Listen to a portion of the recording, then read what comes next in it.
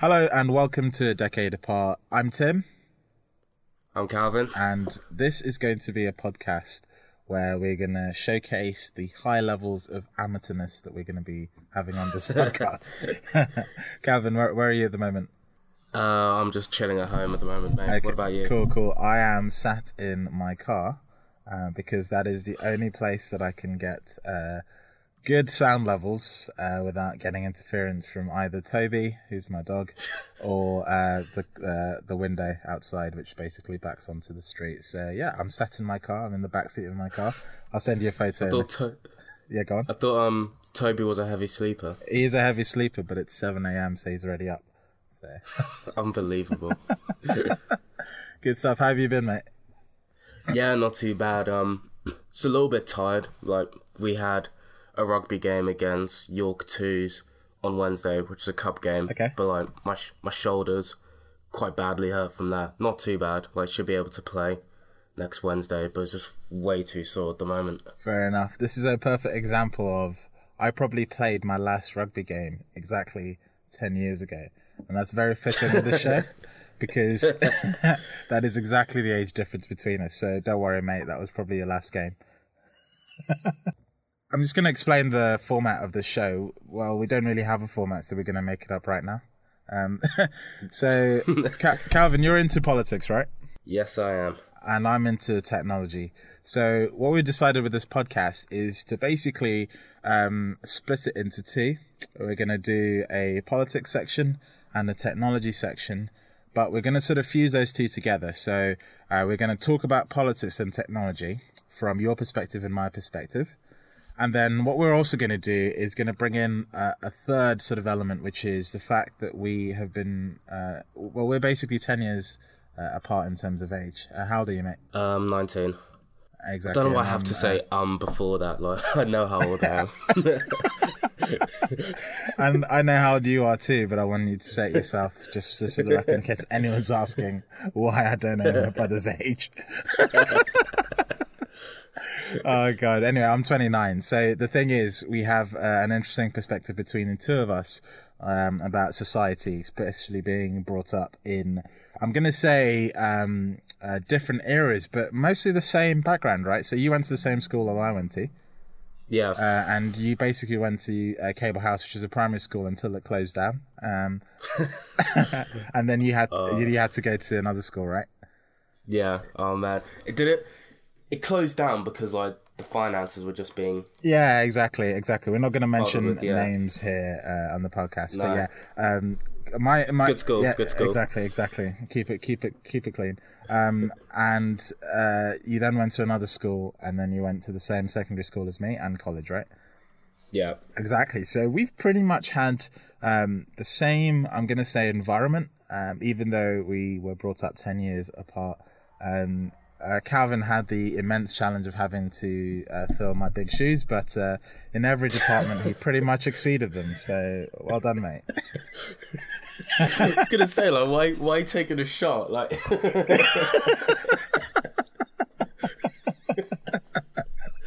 No, I'm just gonna say it right now. Yeah, you basically did everything better than me, and you got in everything. Mate, please. And then you had to go and be the head boy, didn't you? You muppet.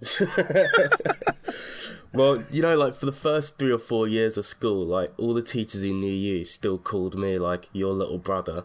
Exactly. So like, exactly. It took like years to remove like the your little brother part from out of the like my identity. You're still filling my shoes, mate. You're still filling my shoes. That's the advantage of being, 10 years older. So everyone thinks that, all your greatness is actually my hard work. So there you go. No, but full disclosure, no, you did pretty awesome job on most of your achievements, and you're still bossing it. You're at uni now, right? Yeah, uni, second year, halfway through. Good. How are you finding it? It's been more tough this year just because of trying to do uni rugby. Like, but apart from that, like, just really enjoying it. Okay. Just need to get the time balance straight and get the work done. Okay, look at you, all serious. And I remember when you were in college and you used to complain about time and how, like, you just didn't have enough time. And I kept on telling you, mate, You know nothing. Just wait till you I get... had so much time. You I had... fucked around with my time. I'd play FIFA for 3 hours and complain that I have no time. Like, I can't even do that anymore. Oh God, yeah, no, exactly. Now you barely even get a PlayStation session, and you left it at home. Yeah, left at home because it's a distraction. Exactly. Well, mate, in 10 years' time, you'll just be like me, where you'll build your own computer and then play GTA all the time. So it's all good. So at the moment, I'm playing not GTA actually. I have GTA. I haven't even played it yet. Can you believe that? I thought you were playing it. No, I'm playing a Watch Dogs 2. That has taken up all my game time at the moment. Would you say it's better than Watch Dogs 1? Yeah, much better. Ubisoft, is the game developer, fixed pretty much all the issues with the game. So I think they've nailed it. They're really good. Nice. Yeah. Okay, Calvin, let's talk about the first topic. Let's talk about fake news, alternative facts, and tech companies. I think this is a good one because it bridges between politics and technology. So share with me your understanding of alternative facts or fake news. So I think, the first time I heard about it was from Trump's press secretary, and it was the whole controversy about the inauguration attendance numbers. Okay. And so the media at the time, they were contrasting pictures between Trump's and Obama's, and clearly more people are at Obama's. That is just fact. Yeah. But then his press secretary came out and then refuted it as fake news, and then the next day proceeded to talk about how he wishes to use alternative facts instead. Okay. Which I just I know you can have alternative facts in this universe, but if that's the way we're going. Fair enough. So that's the alternative sort of facts side. And then simultaneously, I think from the Trump campaign, there's this term he keeps using whenever he hears something he doesn't like from a news organization. He just blurts out, I think he called CNN a fake news organization. Yeah, he barred them from asking questions at, I think it was his press conference last week. Yeah. Where just all their reporters just got banned. But the thing is that this is funny because the genesis of the fake news sort of phrase came from the fact that during his campaign, one of the, I'm going to say, campaign methods that maybe he didn't necessarily promote himself, but was associated with his campaign was fake news articles making it onto social media and then picking up steam, basically. Yeah.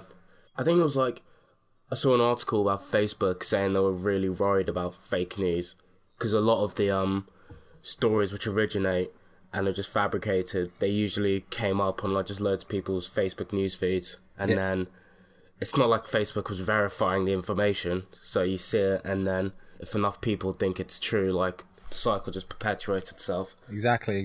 And so the thing about it was that I think Mark Zuckerberg came out, and Google to an extent came out, and Mark Zuckerberg said something like 1% of news on Facebook is fake news. And I sort of laughed at that because if 1% isn't true, and you think how many people use Facebook, so let's just assume Facebook has 1 billion people on Facebook, right?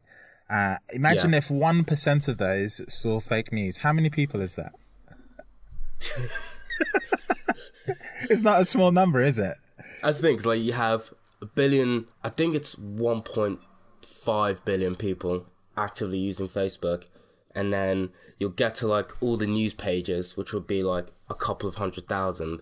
Yeah. And then if 1% of those are using fake stories, then it's not even that. If 1% of the Facebook, active user base is receiving fake news, then that's still, and they believe it. And they believe it. That's still a substantial number of people. I find it hard to hide behind the numbers. Anyway, and then the other thing that Mark Zuckerberg did was he basically denounced responsibility for news because he said Facebook was a social media platform and Google to an extent was saying the same. And so therefore, it wasn't really their responsibility to steward what was good and what was bad. And it was up to users to decide that for themselves. What do you think of that? I think,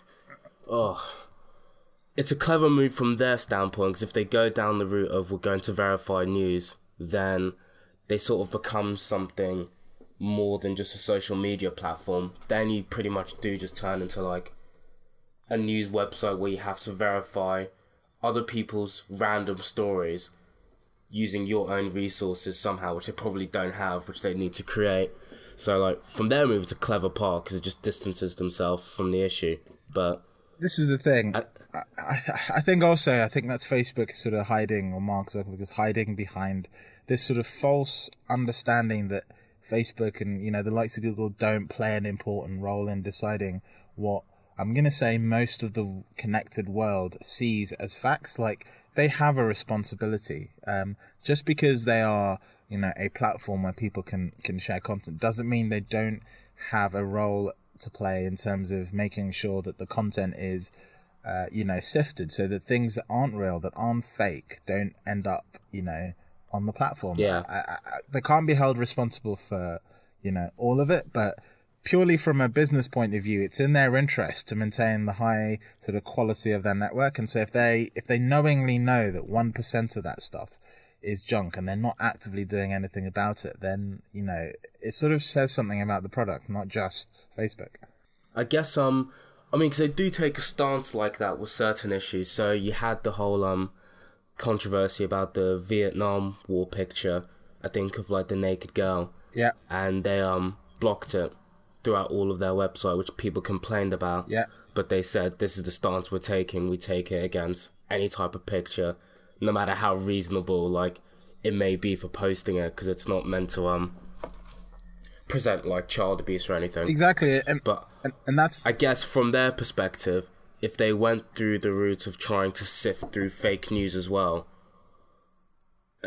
I think the cost they'd have to implement and the time they'd have to put into sifting through all that news isn't worth the benefit of just having a credible platform.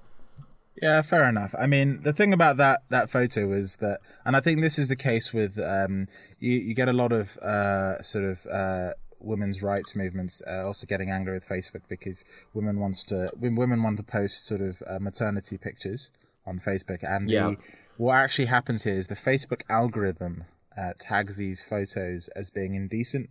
Understandably, obviously, an algorithm can't tell the difference between, you know, what's a dodgy photo on Facebook and of course, you know, and it's the same thing with this Vietnam photo. I think the algorithm is what actually stopped that photo from being shared, but what they seem to lack is some sort of editorial control, where there is just that one level of, you know, human sort of interface to check that what's going through the algorithm is actually correct. And so, you know, they should be striving to say, okay, look, this kind of person is sharing this photo.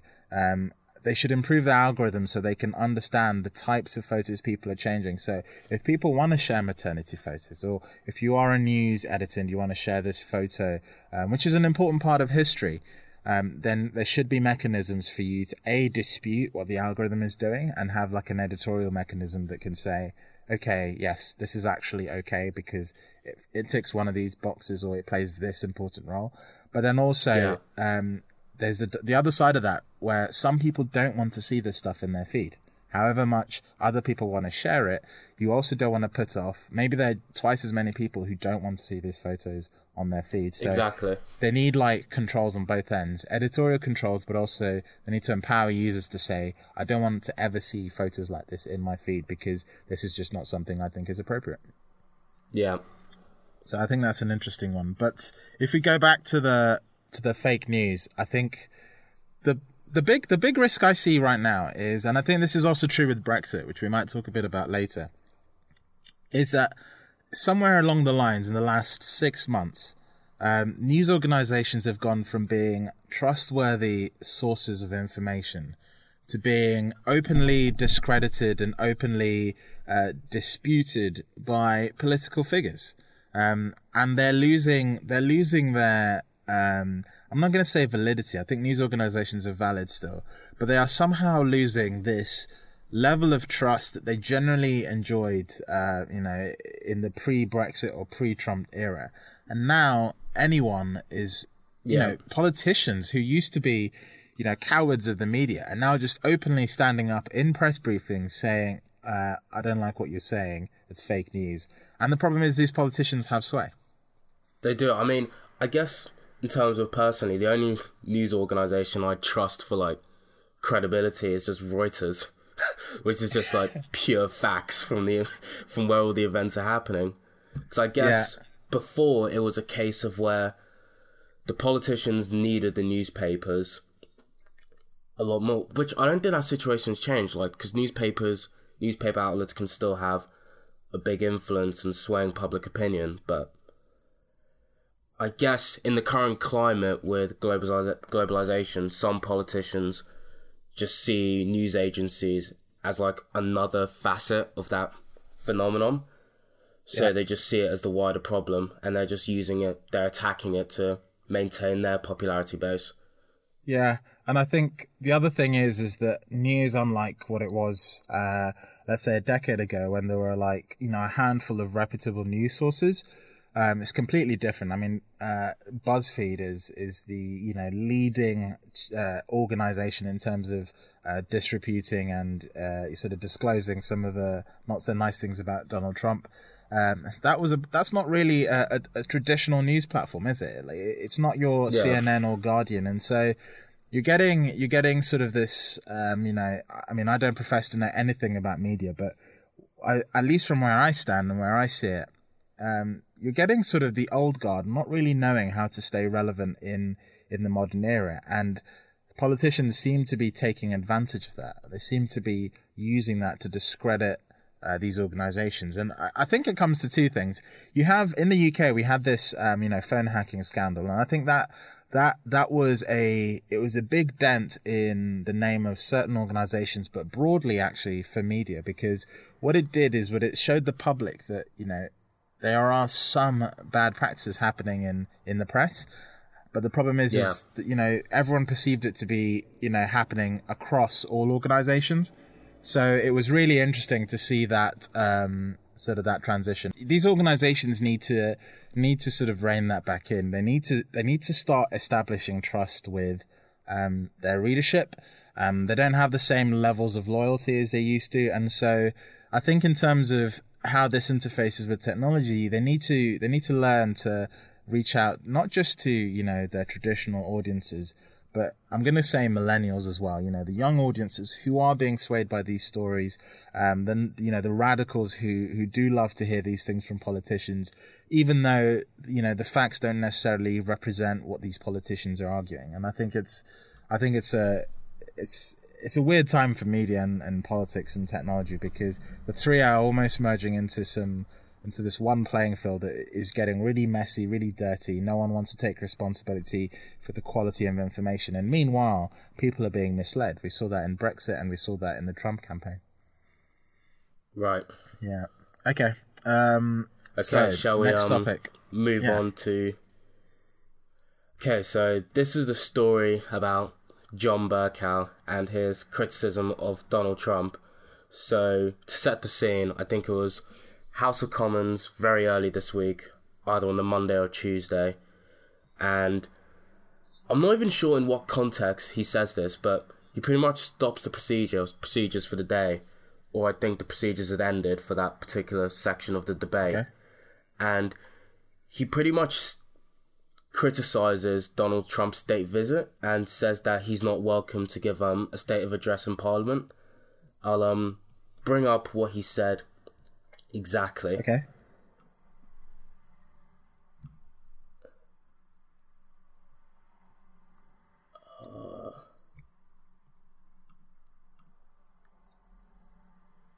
So here we go. Yeah, so he criticized the US president for his past racial and sexist sentiments and said that he would not be welcome to give a state of address to the House of Parliament. Interesting. And now, sorry, what were you going to say? So is the issue with this his role in Parliament? So he's not allowed to have an opinion, is he? Or is he? He's meant to be... So, traditionally, he's meant to be partisan or anti-partisan. So he's not meant to show any favourability to each party. So, in a sense, what he it's done isn't wrong, because he's not really going against party policies necessarily, or party opinions, because no real party has a definitive stance on what they feel about Donald Trump. But I think it's him crossing over that line of impartiality, just in terms of state matters, which is what angered a lot of people. Okay. I know. What do you make of it? Yeah, I mean, I don't know enough about his role, but it seems he's the Speaker of the House, right? So he decides who's talking when, right? So exactly. It makes sense to me that the guy who sits, and controls debate and discussion in Parliament should be impartial, right? And if he has views, he can express that outside of the House, right? He doesn't have to do it in the House. He can have his own opinion. Outside of the House, he can talk about whatever he wants within reason. Exactly. So it's sort of strange to me that he'd choose the platform to suddenly stop being impartial and take sides. Now, I don't know whether what he said was more of a Labour thing or whether it was more conservative, or what sort of what sort of side was he on when he was saying this? Well, because I think on both sides of the aisle, both parties are showing a distrust for Trump at the very least. Like, some MPs are outwardly criticising him on a daily basis. And if we go to the traditional role of Parliament is the Queen's sort of chamber. Parliament works for the Queen, ceremonially speaking. Okay. So if the Queen has invited Donald Trump for a state visit, I think just as the Speaker of the House of Commons, you have to respect that decision and put your personal feelings behind you. Okay. Yeah, I think it's strange. To me, and I'm going to say two things. You might be disgraced by one of these. Number one, he shouldn't have said what he said. I think he should be impartial. But number two, I don't really know why it made headline news. I just genuinely don't understand why what he said was important. There's procedure. They should just get on with it. If he said something that is ridiculous, he should just, procedures should just kick in automatically and they should just be dealt with. People do all sorts of outrageous things at workplaces, and there's something called a disciplinary, and so either give him a disciplinary or kick him out of his job. But he said it. Now, okay, he wasn't being impartial, and the House of Commons is the most important, probably, room of people, in the UK, or maybe they like to think that. But I just don't understand why it was such a big deal. Am I missing the point here, or? I think it's emphasising the discussion which was had straight after Trump won, where you have the issue of explaining. I think it was a generational thing where parents were having to find an explanation to their kids of why someone who has been outwardly racist, outwardly sexist and homophobic can somehow occupy the highest seat in the free world. Okay. And I think this comment, it isn't really a big deal, but I think it's just perpetuating that debate again in society. Okay. And so I think it's not necessarily the fact that he wasn't impartial. I think it's that he's bringing up a debate which we still sort of haven't resolved yet. Yeah. So I mean, I don't know how you would explain to a 7-year-old, if someone asked me how could someone who says sexist comments be elected to the President of the United States, I can give them an answer. And you'd equally meet tons of people who dispute that fact, what you've just said. So, alternative facts. Exactly. Literally the most bizarre phrase I've heard in 2017. It's literally, I thought 2016 was bad. We've just started 2017 with I don't know what. It feels like Trump has been president for, I don't know, a year already, and I looked. It's only been nearly a month. It's not even been a month. It's been 3 weeks. Yeah, 2-3 weeks, and it's not, and it's all going to hell. I think not so much with Brexit, but with Trump. What I didn't like about his main campaign was just sort of the lack of distrust and the despise for expertise. Yeah.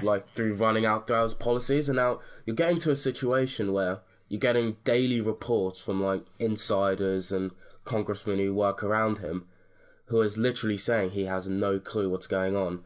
He'll come off the phone with a state leader. I think he was talking to Vladimir Putin. Okay. And Putin mentioned one of the nuclear prolific treaties, just about like reducing your nuclear arsenal. Yeah. And Trump just had no idea what that treaty was. Oh dear. Now, you take it with a grain of salt because, as you said before, fake news. Like, you have no idea if someone's just perpetuating that story. Oh yeah. Because they want to gain a climate of people distrusting Trump early on in his leadership. So it's like a double-edged sword. You can't really trust anything which you hear anymore. Yeah, I think that's valid. I think the other thing is that it's funny because the balance between news and news organizations are out to get Trump, right? And they are doing everything they can to just highlight how ridiculous Trump is. The problem is they're trying so hard that we've already gotten tired of it, and it's just glazing over everyone. And even in the UK, you had Michael Gove, who famously said in his Sky interview that he thought Britain was tired of experts. Did he not say something like that?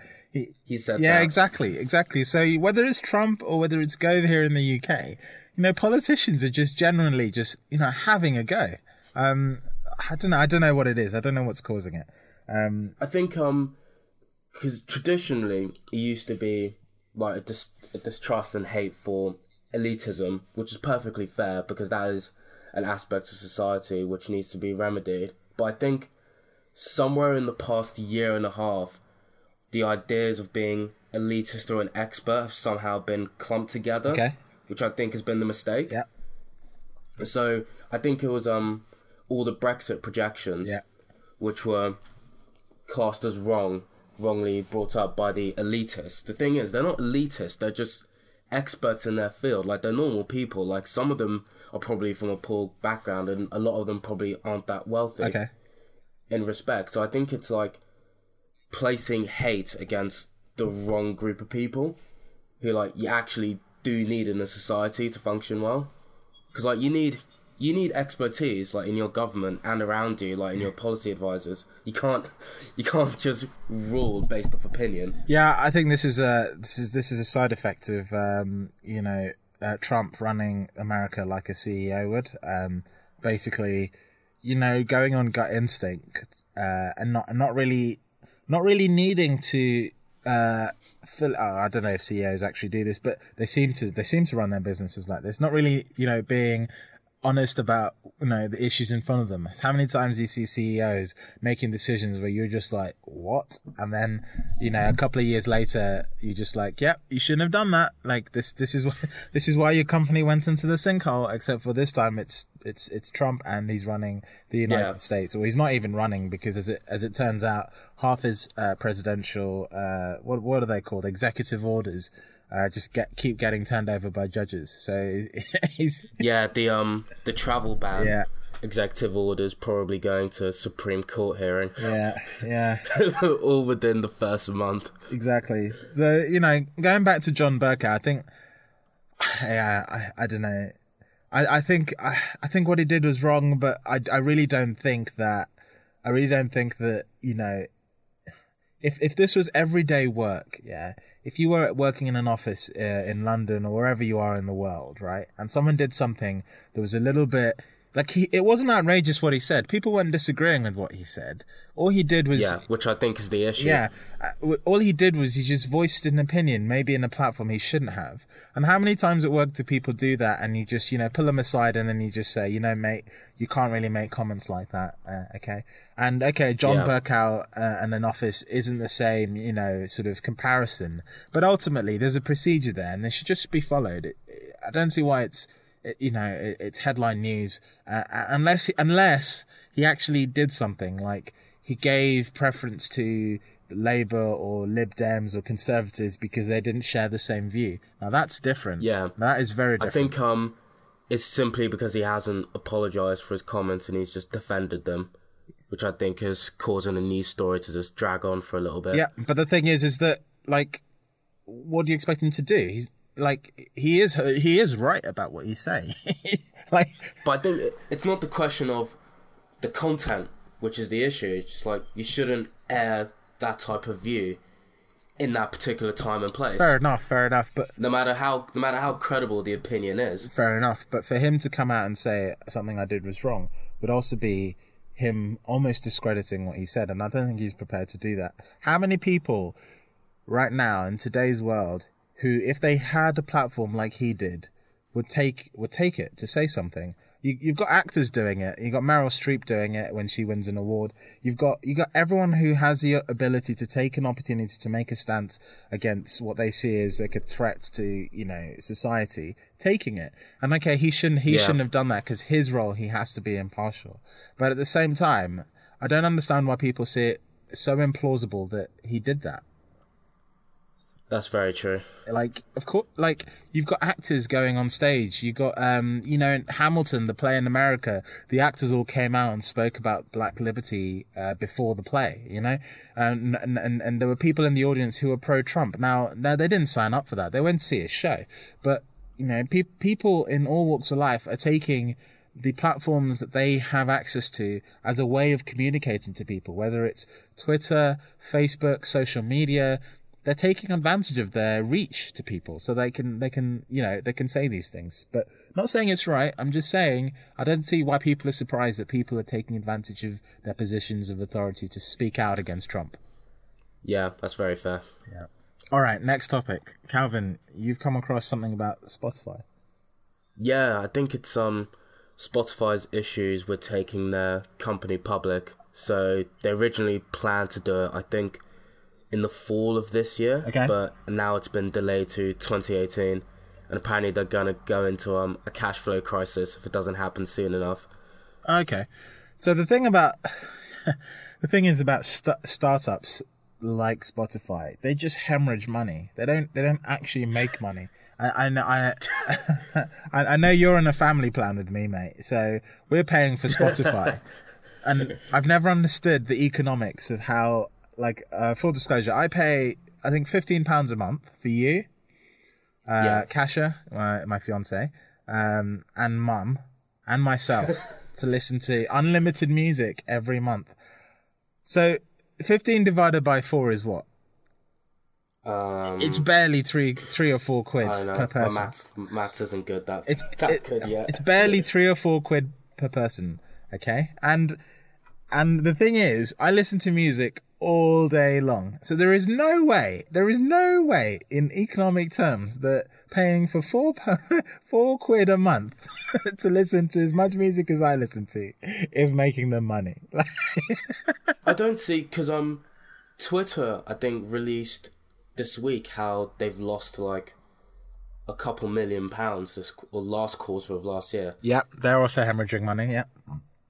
Like, is Facebook the only startup which has really been actually able to go public and make a profit? So this is the thing. This is where startups sort of live in this sort of unicorn land. They actually call companies like Twitter, Facebook, Spotify unicorns because they are companies that are valued over $1 billion. And the funny thing about them is that they typically don't make money at all. Even Uber doesn't make money. What happens is that they heavily get sort of pumped with cash. And the idea is that if you keep pumping them with cash, they keep showing the same promising rate of growth. And that rate of growth is basically a race to $1 billion valuation, right? And at that point, once they've gotten that big, once they've cornered the market, once they're established, that's when you then start squeezing money out of them to turn a profit. Yeah. So Facebook did this successfully with advertising. Google the same. Google and Facebook are 2 examples of, I'm going to say, startups that figured out what they were good at and quickly started monetizing them. And because they make money, the inherent value is partly what they're priced for, but then also the revenue that they make is like a validation that model is working. Now, the second, Facebook stop making money, the valuation is going to go through the floor. It's just going to fall off.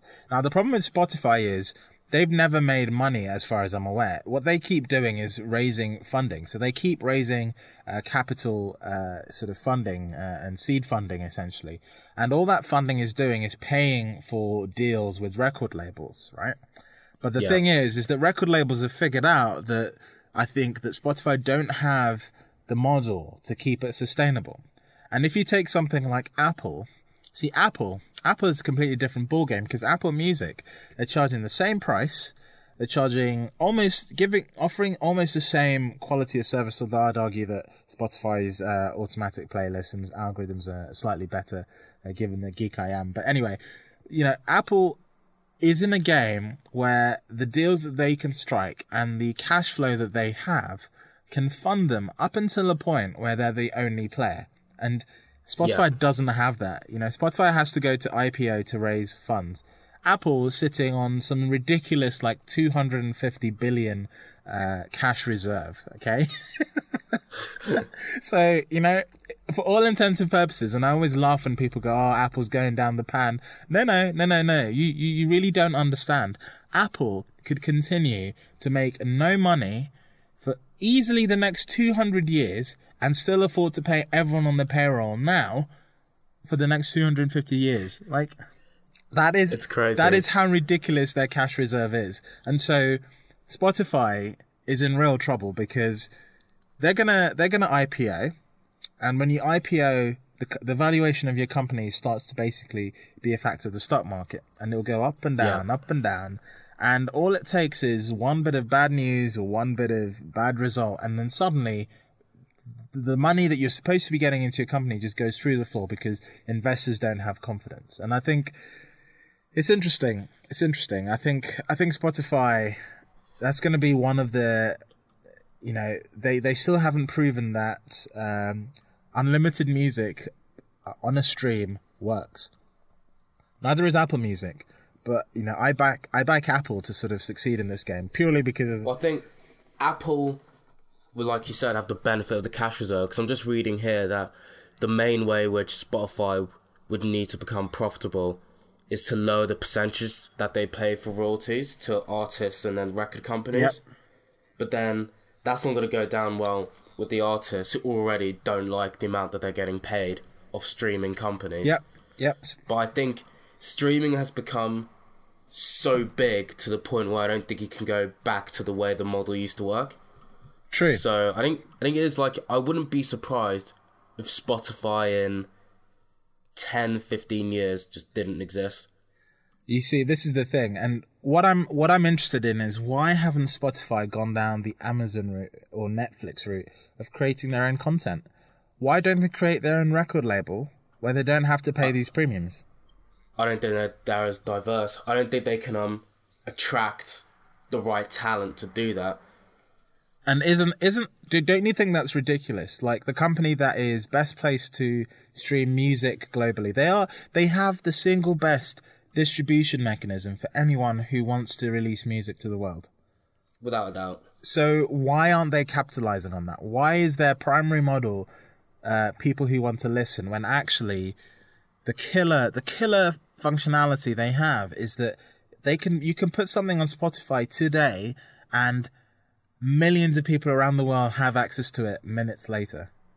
Yeah. That's what they should be monetizing, and that's what they should be taking advantage of. They should be threatening the likes of, Sony, EMI, these large record labels that, to be honest, are still trying to cling on to the CD and, album era where you went to HMV and bought records. They're still trying. Which doesn't happen. Exactly. They're still trying to cling on to that, even though it doesn't make them money. It doesn't happen anymore. And they just need to. Like, CDs for me have become sentimental. If I go out to buy a CD, I'm not going to burn it onto my laptop or USB drive. I'm literally just going to have it as a physical copy. So if the world ends, you've got like I still have like 12 songs to listen to. Mate, you could just burn them onto your Apple Watch and then get like a generator so you can charge your Apple Watch via USB whenever you need it, and then you're done, mate. You're done. That's your post-apocalyptic solution. Just solution. Buy like 10 Apple Watches, just never open them, so the batteries last you like 20 years. And then if you haven't found something in 20 years, then you're probably dead anyway. So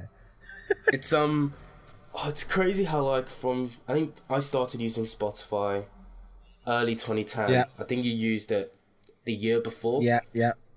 And, like, just how it used to be, mate, with just unlimited streaming for free. And I just don't know how, like, it had that sweet spot Yeah, let's just go back a few years now. Like, do you remember? Okay, this was used to be my workflow for music. Okay, go down to HMV. I'd browse the aisles for this obscure artist that I liked but no one else liked, and I'd find one CD in that section for my artist, right? And I'd be like, yes, I love it. And then you'd buy that album not because you liked the album, but because it was the only album from the artist you love. And how often did you used to go to HMV? I mean, anytime I was in town, I went to HMV. Exactly. It was just like a must. Exactly. So remember where HMV, by the way, is Her Majesty's Voice or something like that. I think that's what it stands for. And it's a record store here in the UK. And the HMV store in Guildford used to be on the way to the station. So it was like the de facto place to hang out on the way to the station if you had like 2-3 minutes to burn, as well as an opportunity to play PlayStation and Xbox games that were... You know they've stopped doing that as well. I know they have. Yeah, of course they have. Like, I don't think any store I know now has like an Xbox or a PlayStation demo. I've never seen one that works. Like, they never know how to set up these demos at all. Like, they're just like... They have a PlayStation there. It's sitting doing jack all, and they can't set up these things properly. Like, it annoys me. I know. Oh god. But anyway, yeah, so you go to HMV, you'd get your record, right, and you'd get a CD, and then on the train home you'd be like holding this CD like it's the love of your life. You're literally like, oh, I can't wait to get a CD. And then you'd be thinking, right, what's my process gonna be? And this is where you and I will probably differ, mate. I used to buy CDs, so do you know what I could do? What? I could burn them to my cassette. Oh no. Do you remember I used to have a cassette player? I don't think I ever saw it. Do you still have it? No, I don't. I've been thinking of buying it again from eBay. I got rid of all my cassettes ages ago. But I used to get the CD, put it into a hi-fi system. Remember the one we had? Because I didn't have a CD portable player. I am the one of these people that skipped mini disc, remember mini disc? There used to be the zip one and these like stick MP3 players. I skipped all of those and I used the cassette. And what I'd do is I'd put the CD in, I'd press play and push record, and I'd leave it running for an hour. I'd listen to it whilst the cassette was recording. And I had like the most amazing cassette player. It was double-sided. I could skip tracks. It automatically knew where tracks were. It was as thin as the cassette, which was like unbelievable. And I also bought one of these cassettes that was actually MP3s. So you could load it with MP3s and put it inside the cassette player, and it would play like a cassette, but it was actually an MP3 player. Mate, living the dream. I think, for me it was the mini iPod Shuffle and then the iPod Nano, which was like, I really missed the iPod Shuffle. If I had a Shuffle which was integrated with Spotify, which I think already exists somewhere, like, that is just the goal for me right now. I have a Shuffle that I don't use, mate. I can give it to you. Do you have a Shuffle? I bought a Shuffle for the Amsterdam Marathon for about 20 quid on eBay, and I haven't used it since. Oh, what generation? It's the one without any buttons. It's just really thin? Yeah, really thin. It's the pill. The problem with that one is it has no buttons, so what you had to do is use the headphones to control it. So could I have that? I'll have to find it. I'll ship it to you or something like that. I'll get it out. I'm not even sure if it works. I'm 100% sure it works because I bought it working and I haven't used it since. So it probably just needs a recharge or something like that. But yeah, I have one of those. Yeah. Because the blue iPod Shuffle, Mum got for I think it was my, I want to say 9th birthday or 8th birthday. Yeah, just stopped working after 5 years. Yeah. It was really sad as well. Mate, like midway through a song, just shut down. They're designed to last 5 years. Those things have hard drive failures. So this Shuffle is better because it has an SSD. So you might be better off. See, like I may switch to Apple Music just so I can download music and put it on the Shuffle. So this is where I'm really stuck because you know me. I want to switch to Apple Music, but I can't find a way of reliably logging what I'm listening to. So you know what, I log everything I listen to on Last.fm. So since 2009, I can tell you pretty much every song I've ever listened to. And I've always used Spotify because of that. And I used to have the Last.fm plugin, on that used to run on iTunes. Now the problem with that plugin is it doesn't work so well when you're listening to music on your phone and on the go, and when you're streaming stuff. So I need to get that in. And also Last.fm is showing signs that it's going to go through the pan. I don't know what's really happened to it, but I think Spotify look after it at the moment. But yeah, I don't want to switch to iTunes until I feel like I don't need to log my music anymore. Maybe I just need to get over that and just stop logging what I listen to and just enjoy music and stop. Possibly. I don't know. I think that's like the best bit about it, like sort of the end of year thing that Spotify used to do really well. Exactly. But like now they just, I mean, did you see the one they did for 2016? Yeah, the like it was just a playlist. Yeah, I know. But that, mate, to me that was actually the best thing. Now I do sort of think it's a double-edged sword. They gave everyone their playlist of the best tracks of 2016, and what is everyone doing in 2017? Just listening to that 2016 playlist. Exactly. Like, not listening to new music at all. That best of 2016 playlist is literally half of what I listen to at the moment because it was so good. Same here. They because in 2015 they had your best of 2015 playlist, but then they run through all your favorite artists, favorite songs, new discoveries, and then what they did was I think a year going forward, and it had like a 50 tracks playlist of new songs that they think you listen to. But I guess they sort of just put that into Discover Weekly, which is actually still really good. Yeah, exactly. Anyway, it was interesting. You know me, I love my quantified self. Quantified self is like where people basically track specific aspects of their life, and then they look at them again and go, oh wow, look at me, I did 100,000 steps. I'm amazing. But it's the same thing with music. We just love what we listen to. So I don't know, Spotify, they need to make money. They can't just keep hemorrhaging it. They need to find a business model. This is the thing about them. They've been around for so long. I remember when Spotify started in Europe, right? It wasn't in America. So it started in Europe, and back then you used to have Wagamama ads all the time. Like literally, Wagamama must have spent their entire advertising budget on Spotify because every other song was like, oh, come and experience the life of Wagamama. And I was like, to be fair, everyone in my year, like by 2012, knew what Wagamama was. And before you know it, in Guildford there was a Wagamama. So maybe that ad campaign worked, but that is literally the only ad I remember off Spotify, and it worked for the Wagamama, but I'm not sure it worked for many other people, both for Spotify in terms of bringing money in and also users. And I don't know how they make money now when you use the free version. Do they still have ads or?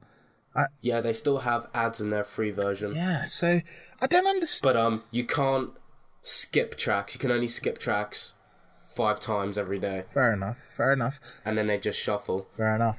So the thing is, I wonder how much would it cost for the average user in real terms to listen to music? That's what I want to know. What is Spotify's bottom line? Like I pay £4 a month for my list of music because I have a family plan with 4 people. But for the average user who pays $9.99 a month, how much music are you listening to? How much of that $9.99 is actually, is actually money, profit that they can take? Because I think the real cost of listening to as much music as I listen to is probably something more like £20 a month. And so, like, if all streaming websites put up their prices to like £30 a month, I think I would honestly just budget around that. Because I just could not live without music. I just could not function. Exactly. But the thing is that's not how it's going to work. Basically, what's going to happen is they're all going to stick it out until there's only one player left, and then they'll do that. So, and this is why I think Apple's going to win the game, because look at Apple's. You're not going to outbeat Apple. And also, Apple, like Amazon, has the opportunity to bundle the music with something else that maybe doesn't sell so well. So they can say bundle the music with music videos. They can bundle the music with access to apps, for example. Amazon, I think, should be interested in this space because Amazon Music hasn't done too well. But what Amazon Music could do, what Amazon could do, is acquire Spotify and then bundle Spotify in with the Amazon Prime membership.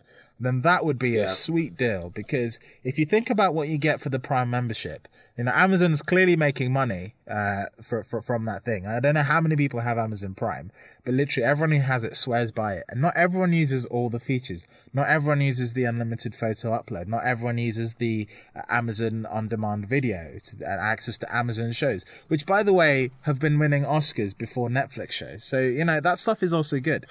Then... Not everyone uses Amazon Prime next day delivery, which is unbelievable. Some people pay for Amazon Prime purely just for access to Amazon Video, but not they get the deliveries by de facto, but they're not actually interested in it, so they don't know how to take advantage of it.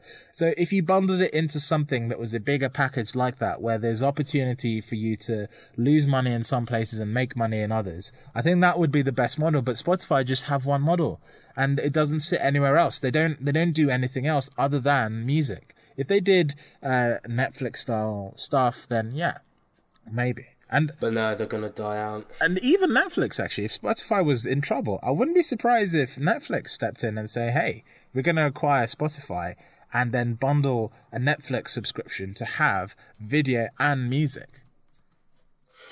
That would be attractive.